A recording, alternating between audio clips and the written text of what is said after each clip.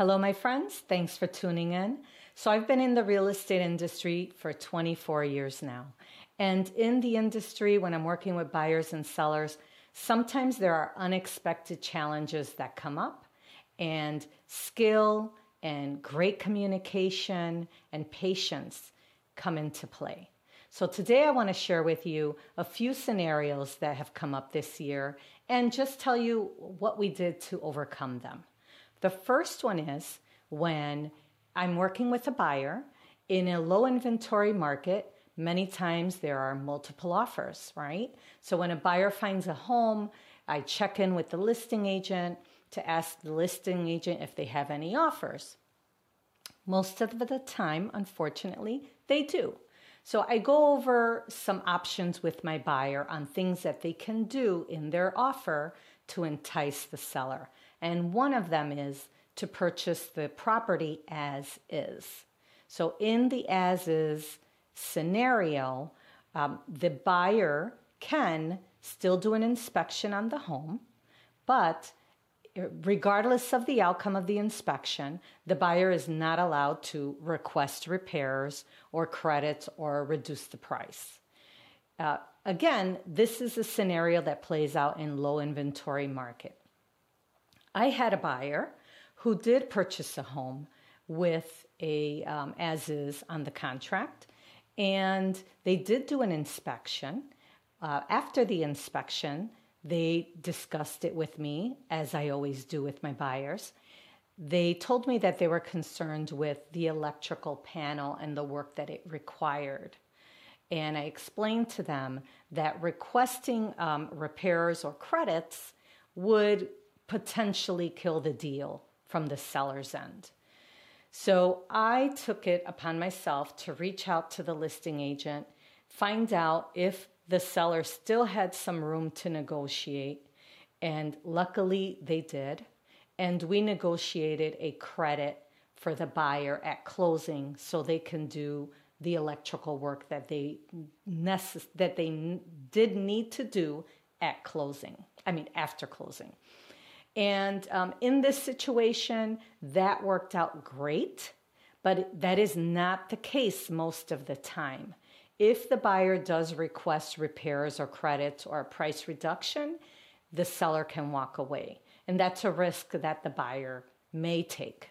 But remember that even if after the inspection is done, the buyer is not happy with the results of the inspection, the buyer can walk away and still will receive the full amount of the earnest money that they deposited to hold that contract. So the as-is scenario, sometimes buyers will do it, sometimes they won't, but I do suggest it when we're in a multiple offer situation. So that's one situation that I ran into, and we did resolve it in the favor of the buyer. The second situation is when a homeowner wants to sell a home and buy a home simultaneously. So the seller will list their home for sale, and once it's under contract, they will go buy a home. They will put a home under contract. But most of the time, this seller that's buying the home has to put a special contingency on the contract called the house close contingency, meaning that they have to sell this home in order to buy the other home. I did work on some deals this year with my clients that had this situation.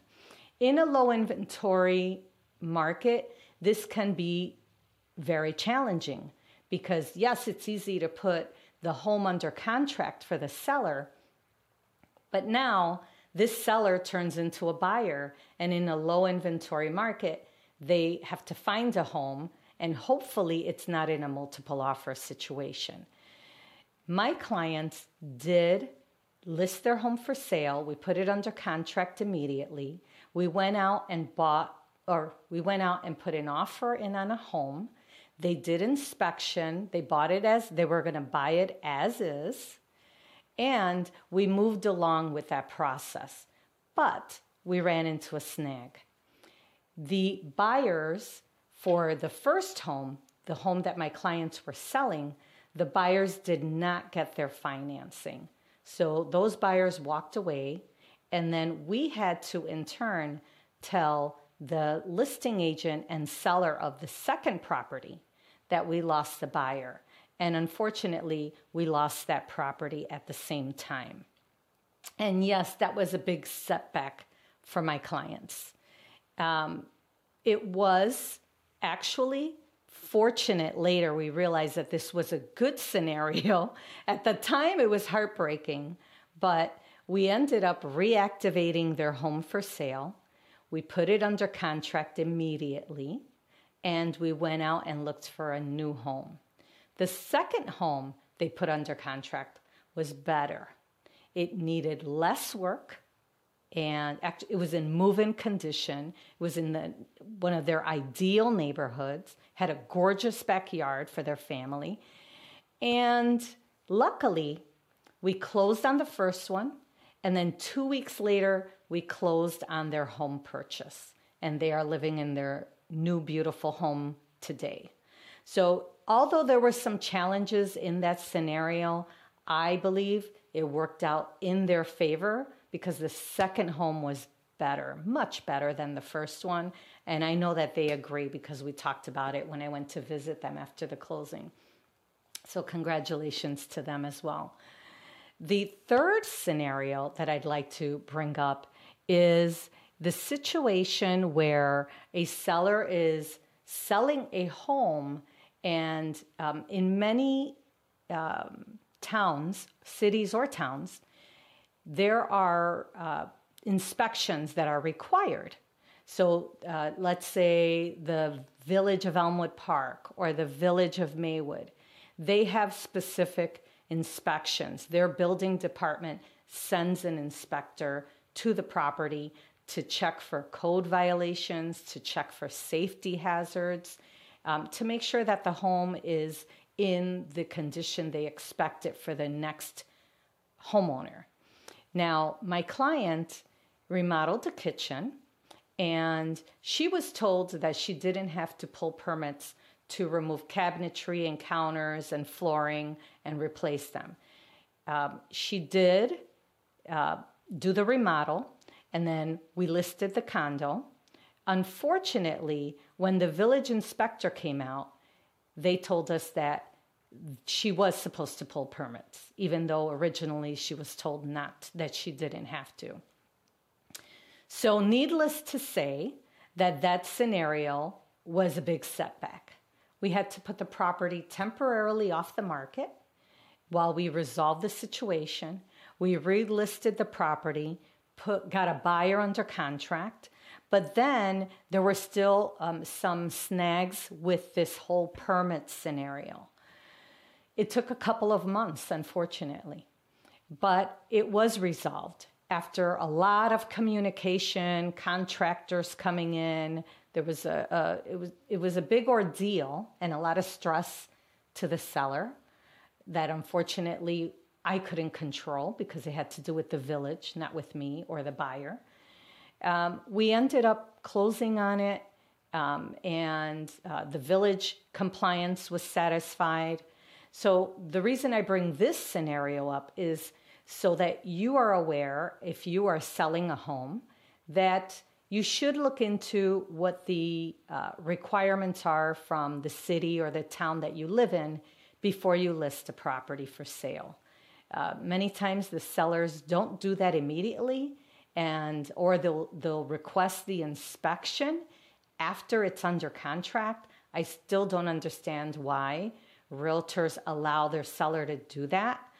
For $100, which is usually the fee, $150, it's better to know ahead of time so you can take care of the issues without additional problems during the contract process. So keep that in mind. I think these are really important points with situations that I've run into. I do my best to communicate with my clients and with all the parties involved. You need to find someone or a team that communicates really well, that is, consistently on top of their game when it comes to deadlines on the contracts, your loan process. All of these things are super important because once you put a property under contract, within 30 days, you're usually closing, and those 30 days go quickly. So keep that in mind. I hope this information has been helpful to you. Finally, I just wanted to share with you that this is episode 36 of Move Ahead with Dalia. I'm super proud of the time and energy that me and my team have put into putting out this information, all the episodes for you. I hope that you've enjoyed them. The stats were, I had 29 shows where I featured guests or interviews. I interviewed 29 people, guests, and I had 18 shows that highlighted nonprofit organizations. When I started this process in the beginning of the year, January 25th was the first episode, my goal was to highlight the nonprofit organizations and the leaders in Chicago who are giving so much to the Chicagoans and to our community. And I'm pretty excited that we did 18 shows of guests from nonprofit organizations. Northwest Center and Northwest Side CDC had 5 of those episodes. Thank you so much to them. And Lucha had 2 of those episodes. And again, there were a great number, I think 13 different nonprofits that came on the podcast. Thank you so much to every single guest. My first guest on episode 2 was Mario Mena, who is an incredible artist, mural painter in Chicago's South Side.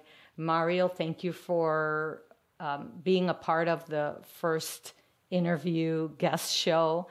I learned so much from you, and I hope that you can come back on the show soon.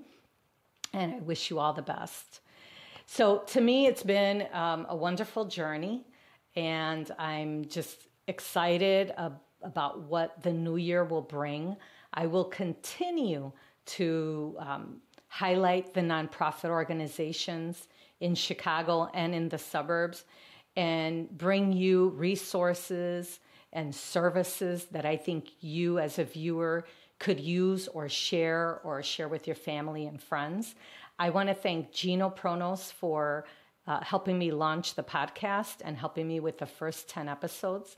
I really appreciate you, Gino. I couldn't have done it without you. And I want to thank my son, Devin Cahigas, for continuing to help me with the podcast recording, the process, and the editing. You have been wonderful, Devin. Just like Gino, I can't do this without you, so thank you. And to the viewers, thank you so, so much for listening in and for sharing and liking and commenting on any of the podcasts that you listen to.